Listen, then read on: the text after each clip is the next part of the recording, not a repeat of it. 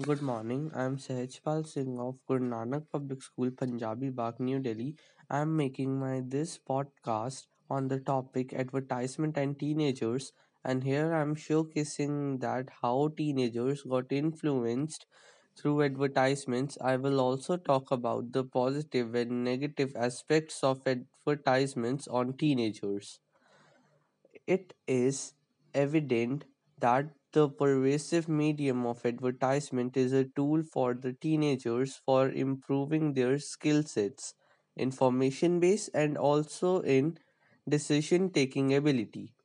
This is the positive side of the advertising world. However, many advertisements may have negative influence too. What I have seen while making this project is that the teenagers often get attracted to various forms of advertisements at every stage of development. Teenagers play a key role in various markets owing to their purchase and consumption patterns. The motivation medium behind teenage purchases is the influence that originates from advertisements posted on magazines, newspapers, digital media, and internet. Studies have confirmed that the teenagers are the top consumers in the American markets and Western world. This pattern is seen in India and other developing countries too, where teenager purchases hugely contribute in terms of annual and influence market dynamics. Keeping this in mind, the agencies design the advertisements to attract and influence the significant contribution from the teenagers. While making this project, I have faced few challenges which I'm talking about.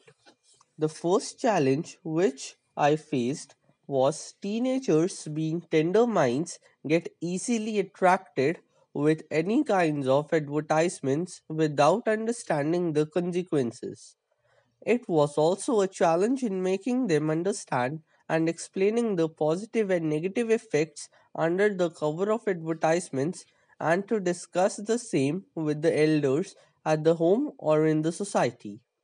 The second challenge which I faced is that it was also a bit challenging to extract and analyze correctly the outcome of the questionnaire given for getting response from selected set of teenagers ranging from the age of 13 years to 19 years.